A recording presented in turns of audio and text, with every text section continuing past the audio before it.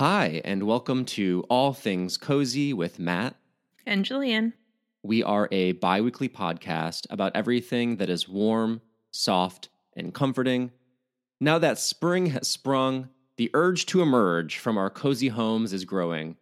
But where do you go when April showers wash out your picnic plans? Our answer, a nice cozy field trip to a museum. But not just any museum or exhibit.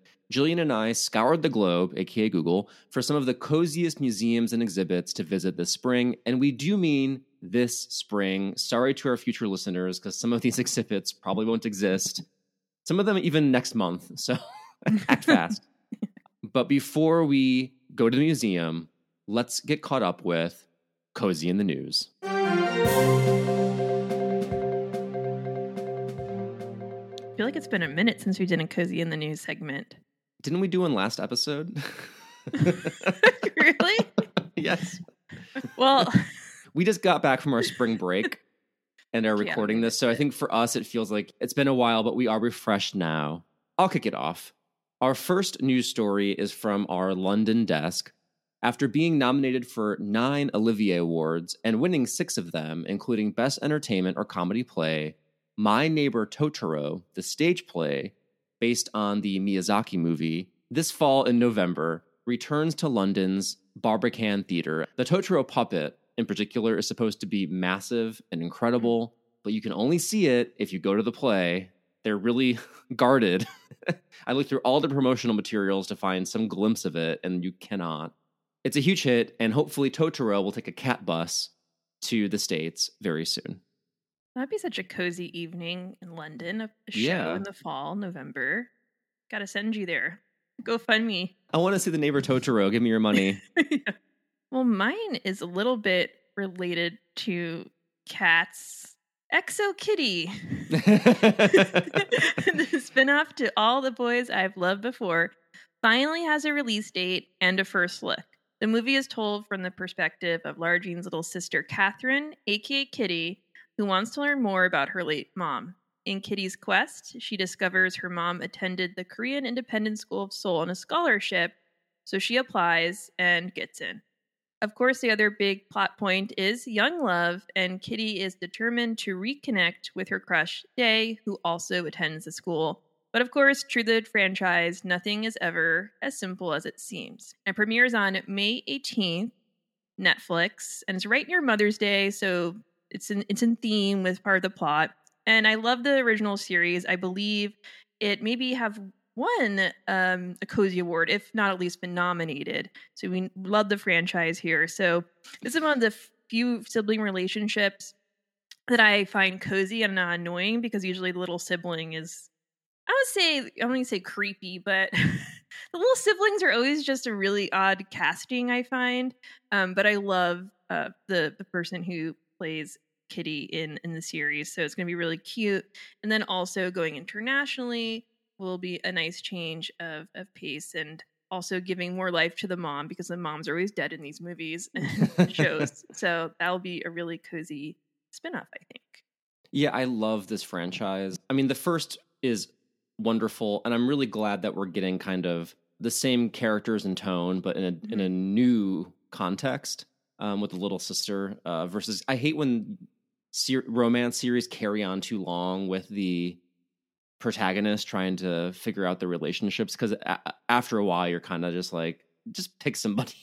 Yeah, this is getting too much. To clarify, To All the Boys I Loved Before was nominated for a Cozy Award, but it did not win. But maybe Exo Kitty could be nominated and win for 2023. We'll see. Yeah, you never know. Just as a little bit of a, I guess let's say we're in the atrium of the museum, getting warmed up to go in.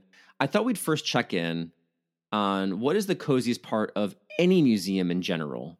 For me, and this is really something you find in particular in natural history museums, it is those animal dioramas. So and cozy. Look, I don't care that they're dead. I know it's taxidermy, but I love the attention to detail and the kind of escape and this little immersive diorama that you create of like, oh my goodness, it's lions in the Serengeti. This is incredible. oh wow, it's like, and then sometimes they even have like little like mannequins of people like next to animals, or they'll put little like field mice in there. Like whoever does these is so imaginative, and their attention to detail is so incredible. And it really is like a frozen zoo. I love them, and for me, they are the coziest part of any museum, in particular a natural history museum, because not every museum obviously has dioramas of dead animals in them, but that specifically is like one thing that I really love.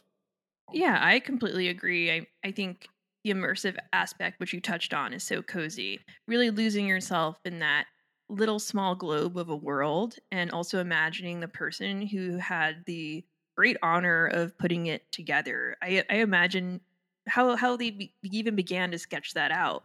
What's the process of going into that? For me, it's not just the animal dioramas, though. It's just in general, whatever it might be. You mentioned people. If it's a recreation of a historical event, I want it. The cheesier, the better sometimes.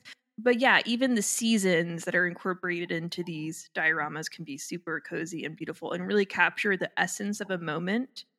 Especially for introverts and quiet kids, which we both were. To just lose yourself in another place is really special. But outside of dioramas, for me, it's the gift shop. And I know there's a lot of controversy over gift shops, the commercialization of museums and of art.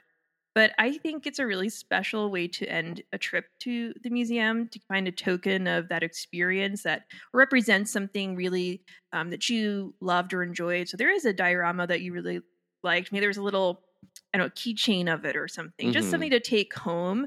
I think that's super cozy. And even as an adult, I always look forward to the gift shop, if it's not just even to browse. You're in good company here. Yes, capitalistic instincts aside, I really do love the kind of stuff you get at a museum gift shop. A lot of it's educational. Much of it is very cute and nerdy. What better way to remember the learning that you experienced at a museum than with a little memento? In the last few years, I've been very consistent with getting a magnet from any museum that I visit. And it's nice looking at my fridge and remembering what I saw there. And it kind of helps keep those memories fresh. Exactly. So yeah. I too love a gift shop, and I always want to buy more than I should. The magnet system has been good for me at limiting what I buy in a gift shop. Yeah, for me, it's been the Christmas ornaments. Same, yeah, absolutely. Yeah, it's a really special thing. So there's a ton of cozy stuff about museums, which we'll get into. So our approach for this topic, we really focused on museums that are currently open, that have active exhibits, and to the extent possible, we really try to focus in on exhibits that are currently up. For the most part, we just sort of looked broadly at what exhibits were resonating us that were cozy.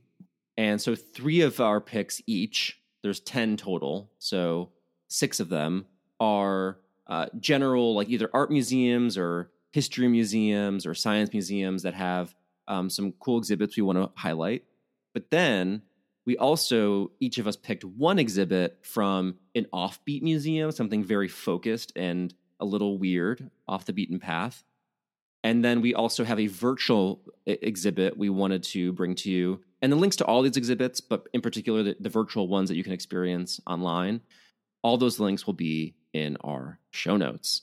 So without further ado, let's dive in. Jillian, kick us off. Where are we going to first? We are going to MassMocha, so Massachusetts, and it's E.J. Hill's Break Run Helix. So this is less of a traditional exhibit because it's the biggest piece of it is interactive. So there is art that's stationary we just look at and engage with from afar, but there's also the main piece of it, which is this homemade roller coaster. It's bubblegum pink, and I'm getting more into the interactive aspects of museums as I get older. So it's a one-rider roller coaster. It's very it's obviously not massive. It's not anything fancy. It's a very classic roller coaster. And one rider, you come through the velvet curtains and go through this roller coaster, and everyone's watching from the bottom, seeing you go through this experience. And of course, obviously, there's a long reservation list. So if you're interested, you have to book in advance. It's on display through January 2024. So you do have some time. Essentially, EJ really wanted to hone in on the universal experience of joy and how that should be an equitable experience, because the Jim Crow era, there's a lot of gatekeeping of theme parks and amusement parks. So putting the museum space is just that, to all kind of come together as universal experience, and to transform it into, as the Mass Mocha described it, a shared ritual of joy and terror, but also through the individual lens, which I think is really interesting. So I don't know if I would necessarily write it. Maybe I would, because I'm not a big fan of roller coasters, but I am very interested in the concept of those just universal things that bring mass groups of people together. And I'm getting more and more interested in the concept of amusement parks and roller coasters as I get older, because it is such a terrifying thing to me, but it really keeps me curious as to all the folks who love it or versus all the folks who don't. So there's a lot of cool YouTube videos online of this, just showing the experience if you want to visualize it. Yeah, and it's a really beautiful soft pink color. So even the colors that are used in the roller coaster are very cozy to look at. Very unique kind of exhibit where I have never heard of any kind of working roller coaster in a museum before. So this is a really cool art installation. Yeah, for sure. It's very, very classic, that bubblegum pink. And I think it's interesting too, the concept of people watching you come down the roller coaster. It's not multiple. You can't ride it with another person. Yeah. And so to see that joy, like from a crowd watching you go through that experience, and it's shared in that manner, that back and forth is a really interesting concept as well.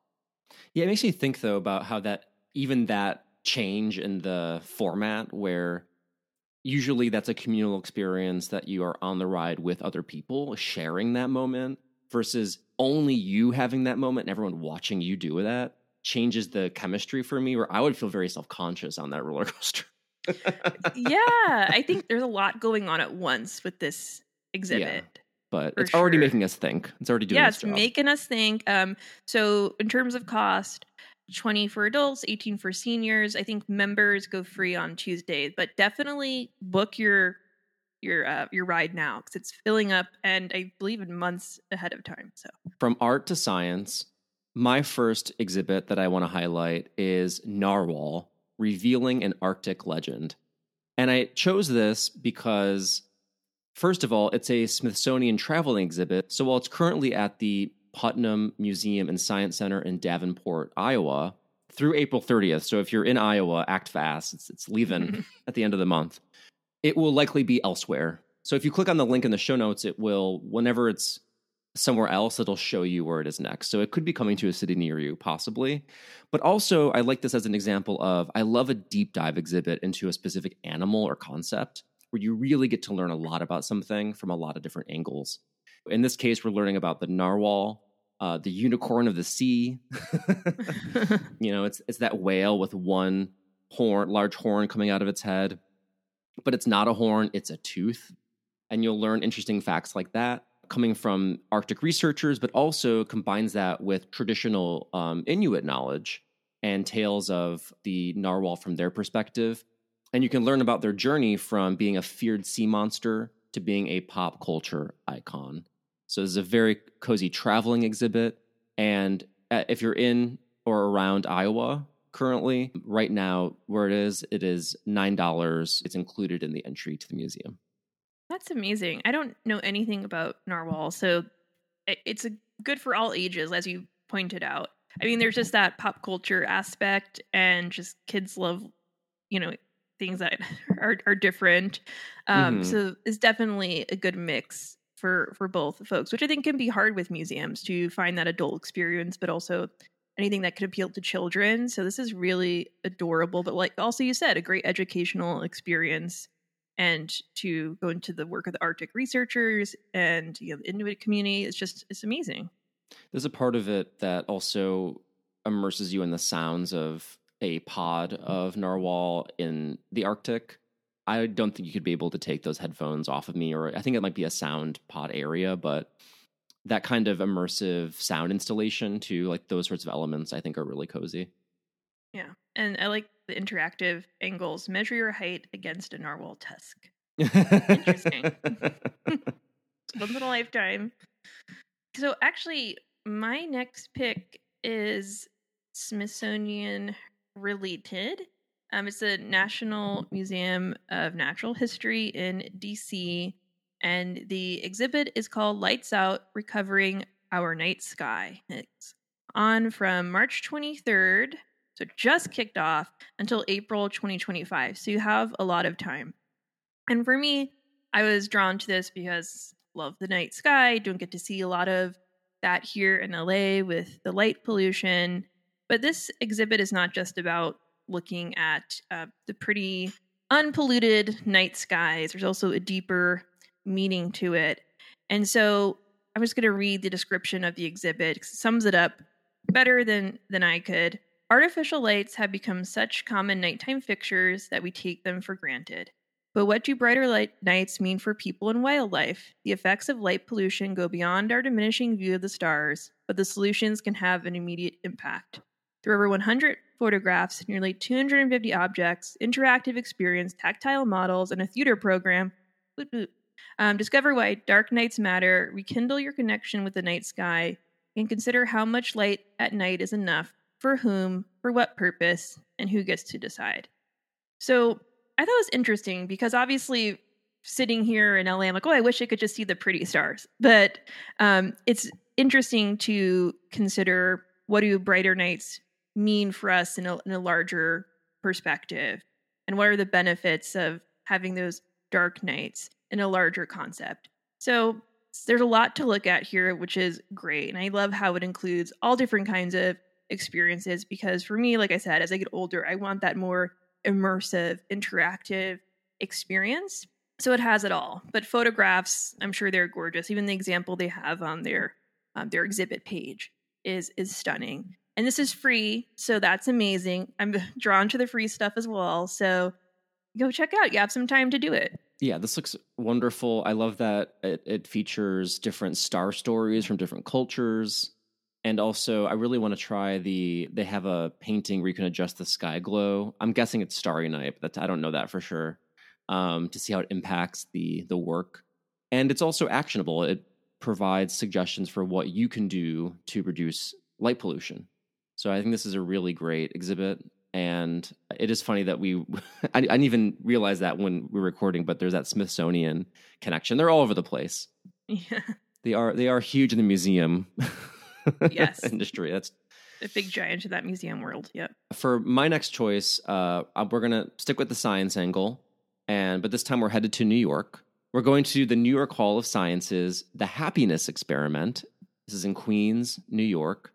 If you've been listening to the show, you know that we did a whole episode where we took a course on the science of happiness, and this exhibit really draws on a lot of the same material from neuroscience all the way to things you can do practically that make you happy, from giving to adjusting the environment around you, exercise, things like that. And it's geared toward children. So it's really looking to bring a smile to your kids' faces and get them immersed in an interactive exhibit where they can really focus on the emotion of happiness and how it's not just one feeling. It is personal, unique, and can be experienced at different durations and intensities.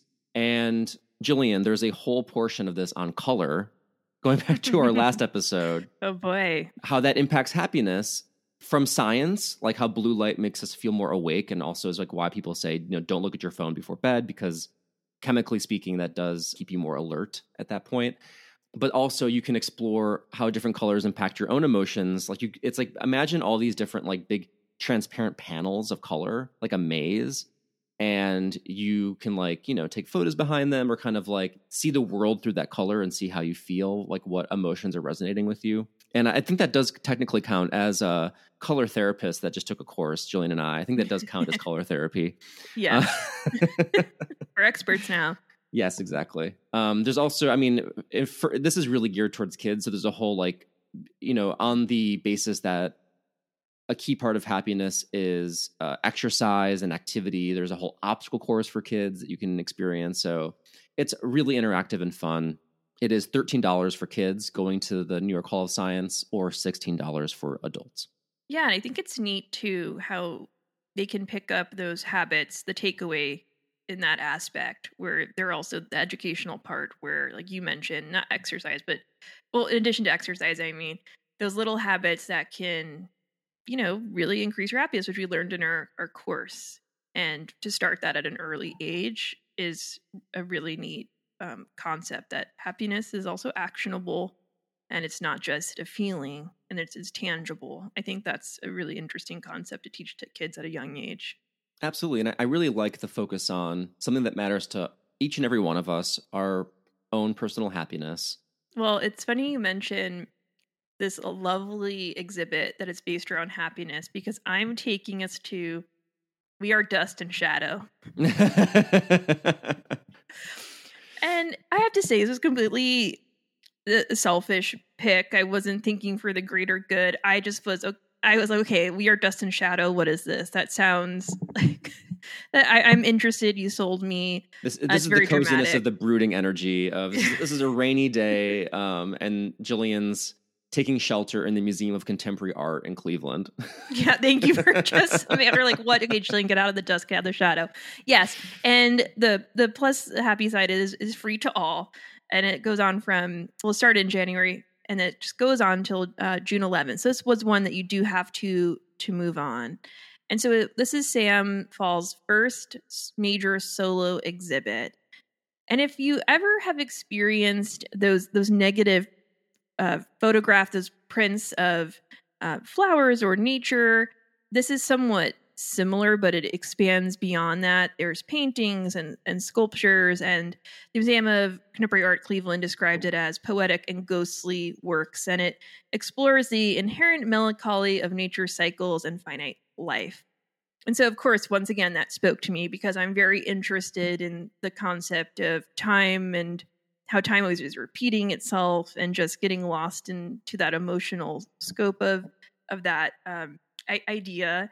And Sam had some really great quotes that to explain his exhibit. And he spoke with ArtNet, and he said, "I'm trying to embed a sense of, it sounds cheesy, but the beautiful quality of time on Earth in that universal way. I'm focusing so precisely on time that it becomes abstract. I'm a very anxious person about time passing and kind of have a big fear of death. But it's nice to do things that remind you of everything but that." And so on ArtNet's site, which you can look at in the show notes, Matt, if you share that, but there's very beautiful prints, and there's also this really neat sculpture of a white blanket in the middle of a forest, and it collects all the leaves, and it's just a beautiful visual to see that contrast and just to lose yourself in that. And it's very poetic and beautiful. And of course, I love that it's free.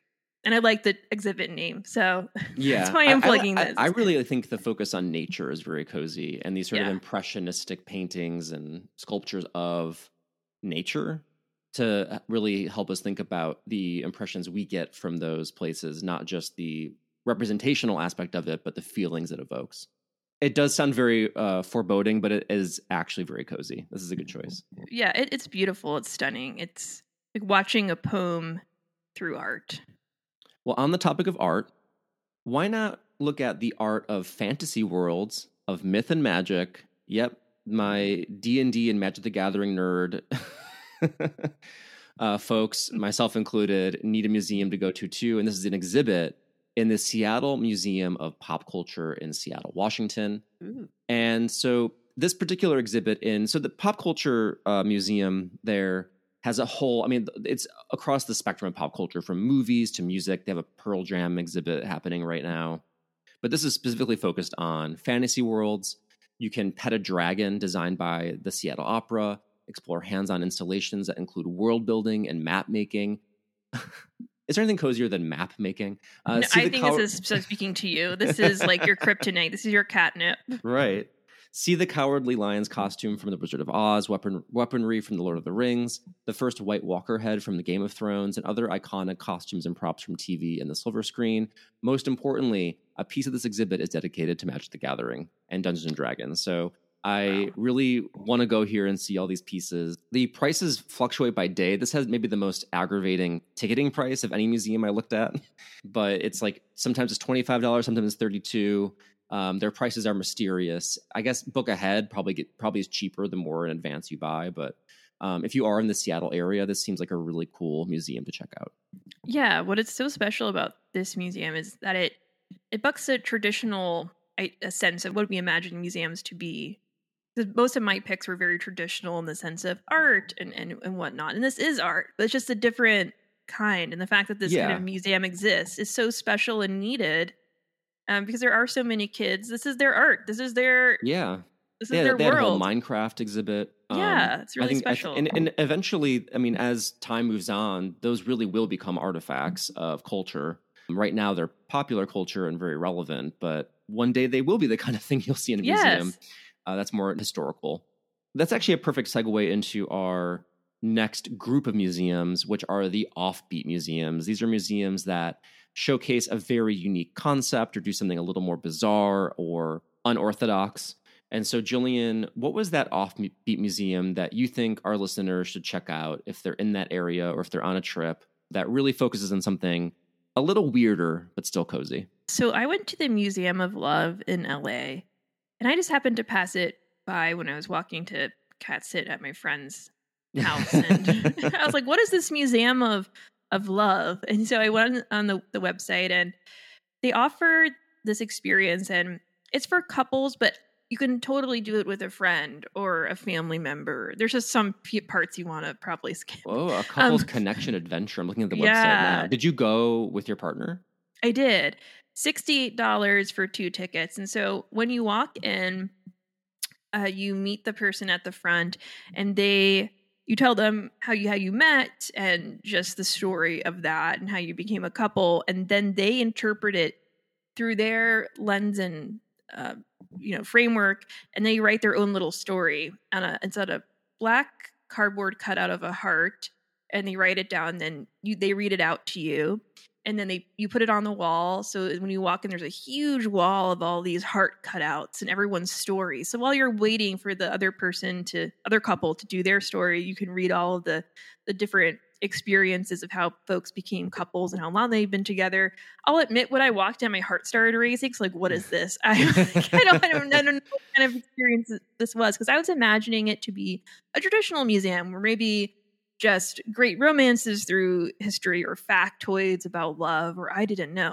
But it's super interactive. So after you do that, you walk into this room and you watch a video about, it goes back to Greek, I say myths or ideology, but that we're all, there's two men, 2 women, and a man and a woman. They're all connected. And then Zeus got mad and split them. To be honest, I wasn't really paying attention. I was just feeling anxiety about just like everyone listening as I was recounting my, how big was your group? Was it just your partner and you, or was it like a lot of other people being guided at the same time? It was, okay. So when you watch the video, you're by yourself with your partner. And so it's a really interesting experience because the woman is writing the stories, but she's like, oh, hey, hold on a second. I have to take this couple into this room where they watch the Greek video thing. But there's a point to that, because after you watch that video, when Zeus split everyone up, that's the concept of you're always trying to find your soulmate and finding your way back to each other. So my partner went down one dark hallway. I went down the other dark hallway. And so then you meet in the middle, which is really cool. And there's a neon sign that I sent it to you, Matt. Oh, a meeting of the souls. And so then you go on your experience together. And from there, there's, I think, at least 4 different rooms. And I have to say, whoever made this and created this museum really went all in with all different activities, but also how it's decorated. Everything was so unique. For example, they had a bingo ball machine. You spin it, and then you get your bingo ball, and then you have the number, and on the wall is like a magnet with that number, and you pick it off and it says, tell your partner the one time where you felt really loved and safe when you were younger, a memory or something like that. So it's really about learning about your partner. Different games. There's this one game where you had these little scents that you had to smell, and you had to guess which would be your partner's favorite scents of the 10 scents. That was a neat little one. All these different just little games that you play to learn more about your partner or connect with them on a deeper level. And it was also some art involved. So they had these little wooden hearts where you got to paint your initials on it and hang it up with everyone else's wooden hearts. So like little cute things among the other games and experiences. Of course, there's also, ones that you couldn't do with your friend. It's like, it's also a sexual element, I guess, to this museum. Mm-hmm. So there's different little experiences to do, but it was really neat and special. I recommend going when you're early on in your relationship, because of a lot of the questions, like, oh, I knew this already. We talked about this, 1,000 different times. So I think it's a good experience for if you're 1 to 2 years in, but we took away a lot of mementos too. And even at the end, they had a cute little photo booth that you could cap off your experience. And it was super cute, but they also do have little infographics about sex and love. And they also had this little wall where you could pull open a box and learn about the great loves throughout history, or learn a factoid about how, people live longer if how many hugs they give per year, whatever, that kind of stuff. So it's also educational in that way. And another fun one was you pretended you were stuck on a desert island, and they recreate it. So it's very cool. Speaking of going back to those immersive worlds, because they recreated a island, and they said you can only pick 5 things on this list, and you have to agree with your partner. So definitely interesting in that way. It's so many different games. You really get your bang for your buck, I will say.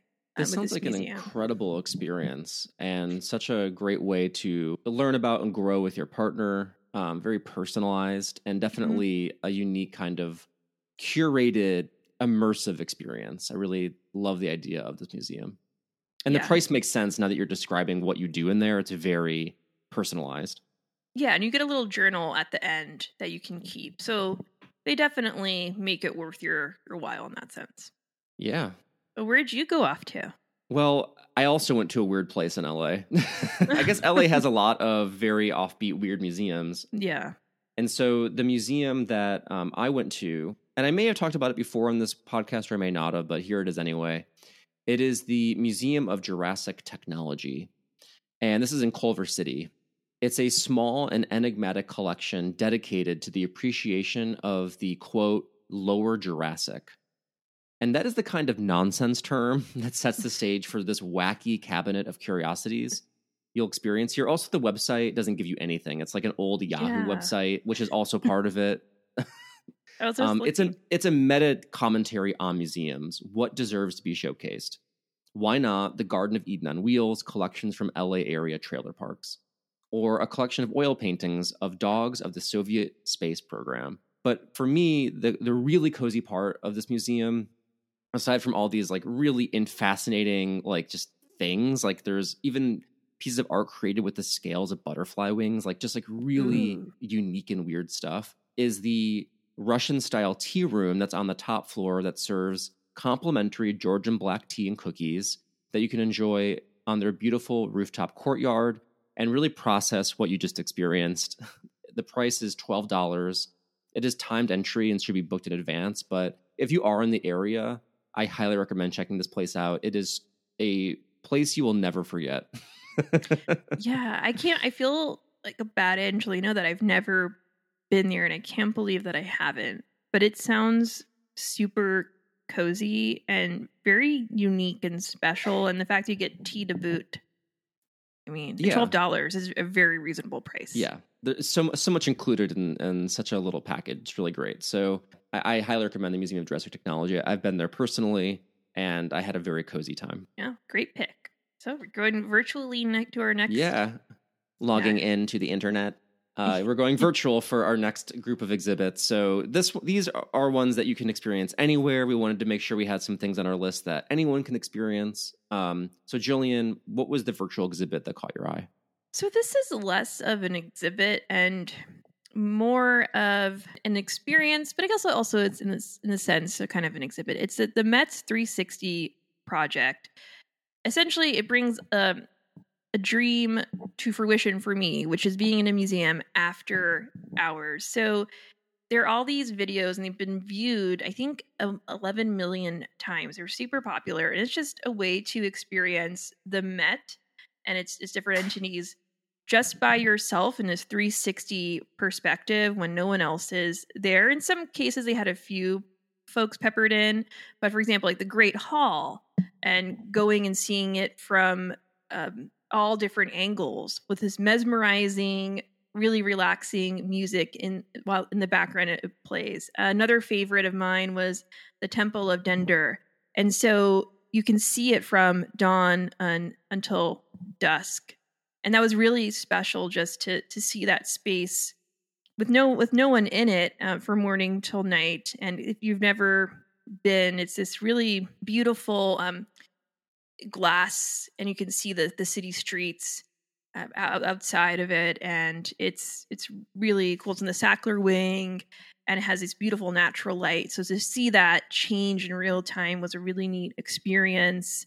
But I think my favorite one was the Great Hall, just because as the first thing that you experience when you go into the Met and the Grand Staircase, and to see all those big, beautiful flowers that they put together in the lobby, and to see the folks who get to do that was a really neat experience. They have the cloisters, they have the Brewer, they have the Charles Engelhard Court, the Arms and Armor galleries, and just if you ever wanted to see that from your own view, very special experience, as if you're being treated or spoiled to this space in a 360 view, you need to check this out.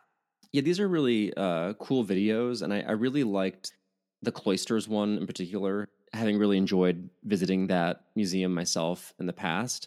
I really like this as even a thing, if you've been there before, getting to re-experience it and kind of jog those memories. I think that really works to solidify some of that. Be like, oh yeah, I remember that area. That was really beautiful. Or it kind of brings all those cozy feelings flooding back. But even if you haven't been there, it's a great way to experience these spaces from afar. Yeah, to appreciate them from a new lens. I know the museums are also supposed to be shared, and that's the whole point of them, a communal experience. But I don't know. When I was little, I always wanted to sneak off and stay the night, and I never got to stay over at night at the museum. So it scratches that itch. I got to do a sleepover at the Field Museum in Chicago and the Shedd Aquarium. You never forget that experience. 100%, yeah. More museums should do that because it really does bond you to them as spaces. Yeah. Where'd you log on to? I logged on to the Missouri History Museum website. A lot of my family and I also am living part-time in St. Louis. And when I'm in a space like that, I really want to experience all of the arts and culture that region has to offer. And when I was checking out the Missouri History Museum, I was really delighted to see they have a virtual exhibit called Gateway to Pride. And it's an exhibit celebrating the LGBTQIA+ communities that contributed to St. Louis's history. And it's an interactive digital experience showcasing oral history, artifacts, and my favorite part of this is a timeline of LGBTQIA+ history in St. Louis, specifically in Missouri. And I really loved getting to experience that in a local way because, especially as a gay person, you hear all about and learn about all of the work that was done in New York and LA by activists, but it's so great to actually go to a different city in the United States and see what they did locally to do that work. For example, I think my favorite part of the timeline, which I think is the best part personally, my personal opinion, of the virtual exhibit, was a photo of a female impersonation show at Mapplethorpe's Cocktail Lounge in the Central West End that was taken in 1936. Another example of what I learned from this exhibit that I thought was a very cozy story of resilience was the chronicling of the impact of groups like Blacks Assisting Blacks Against AIDS, which is BABAA or BABA, which is Very cute. They're very cute. So in addition to their prevention and advocacy efforts, they started a B-Boy festival in 1995 that evolved into St. Louis's Black Pride celebration, one of the oldest in the country. And so just like stuff like that I didn't know that existed in St. Louis, and getting to learn about these things in my backyard that were incredible. And so even if you're not from that area or have a connection to it, I think if you want a more specific, localized vision or information about gay rights and their evolution in the United States, this is a really cool exhibit to experience virtually. And it's free, of course. Yeah, as you were talking, I was looking through the timeline. I agree. I think this is the coolest part of this virtual exhibit. And my favorite thing that I've found is in the 1973 Lesbian Alliance. And this group published a magazine called Moonstorm, which is the coolest name for a magazine. And I need to get my hands on a copy. Even the cover is really cool and neat. And it's a really great digestible way too, because anything recapping history can feel really overwhelming. So the fact that you can easily scroll and pick out, moments that you want to look at on your own pace and time is really neat and awesome. I guess that's our end of our museum tour. Yeah, our legs are tired. We just walked through all sorts of museums all over the country, opening those doors, going back outside. The light is blinding us. We have our gift shop treasures. Yeah, exactly. Our eyes are adjusting to the light. And we're in the car going home, and we're going to play some soothing sounds.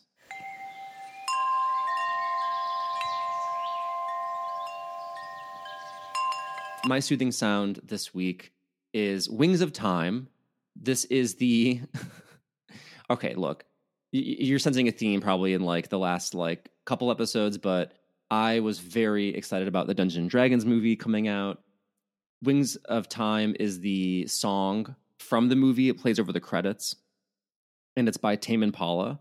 They really did their research on prog rock, kind of that 70s sound that really was emerging, fantasy prog rock specifically, which I think I also associate this sound with people playing D&D in their basement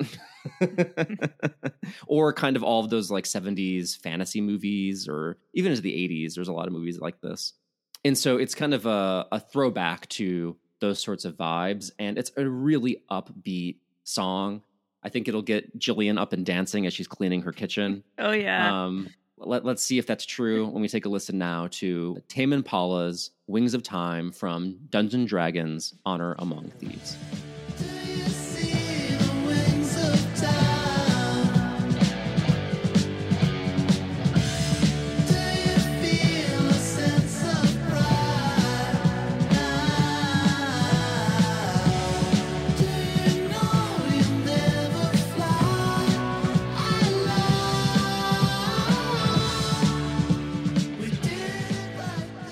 Jay was dancing. I was tapping my feet. This is definitely a song that I will be cleaning to for sure. That's the highest compliment. But it's very majestic.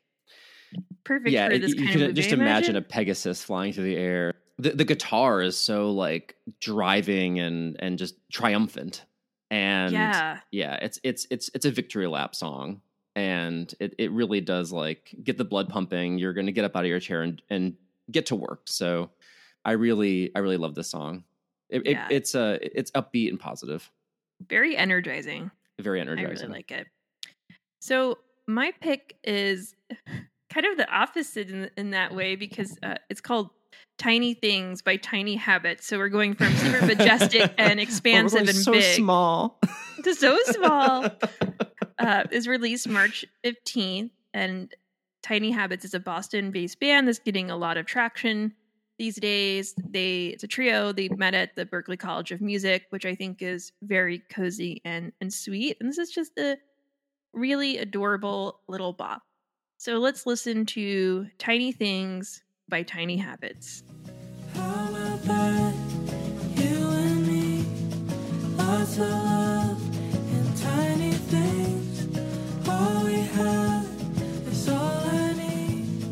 All the love and tiny. Well, if there ever was a shoo-in for the Cozy Award category for music, this would be one of them. This is oh wow maybe the most cozy song ever. Even just if you watch the video on YouTube, it's a photo of them looking like the best of friends. I'm assuming it's the band. That's who I was imagining singing while it was happening. All their voices are harmonizing. It's a very beautiful, cozy song. This is a kind of song I imagine. I don't mean this as a dig. I mean this as a compliment that you would hear on a commercial or in some TV show, and then you just fall in love with it immediately. It's that kind of song. But it's a very, not to go back to the band's name, a tiny, adorable little love song. I think it really does feel like friends hanging out and just like making something beautiful together. I that is shining through for me. It's a very cozy pick. Yeah, well, thank you. I think we nailed Soothing Sounds today. Very different songs, but for different moods, but all cozy, all the same. Yeah. Candle review time. Jillian has her sniffer working in overdrive over there. Tell us what you're burning. I am burning a beautiful gift. We're so lucky. Our friend Andrea sent us a candle from Anthropologie. So Pinky Up in the Air. We're feeling very spoiled and lucky. Yes, thank you, Andrea. It's from this company named Alinea. And Andrea want to send this because we don't really have a lot of spring candles. And this one fits the bill perfectly. For one, it's called Fields. And it's this beautiful white candle with light green writing on the emblem. And Linnea is a company that's all woman owned. And Matt, you would appreciate this, but it's operated in the Midwest. So that's another feather in his cap. And the description is bright and earthy with notes of grass, lavender, and hay. This candle is hand poured with soy wax and double cotton wicks, which is always thumbs up. It's clearly really well crafted. And this company was founded in 2009. So I was a little afraid when I saw the notes of grass, because you've known historically here that whenever we have a note of grass, it's going to be super overpowering and perfume smelly. And when you do sniff the candle in its box, it does have that very strong whiff. But I'm happy to report that when you light it, it's the most delicate, lovely scent, and it's not overpowering. So this for me is 2 wicks up, or wick up, because I forgot. I'll throw a wick up in there. Yeah. I can't smell it, but I like the sound of it. Yeah. It's really high quality, you can tell, and love the light notes, and it didn't go too heavy when you burn it, which is really important.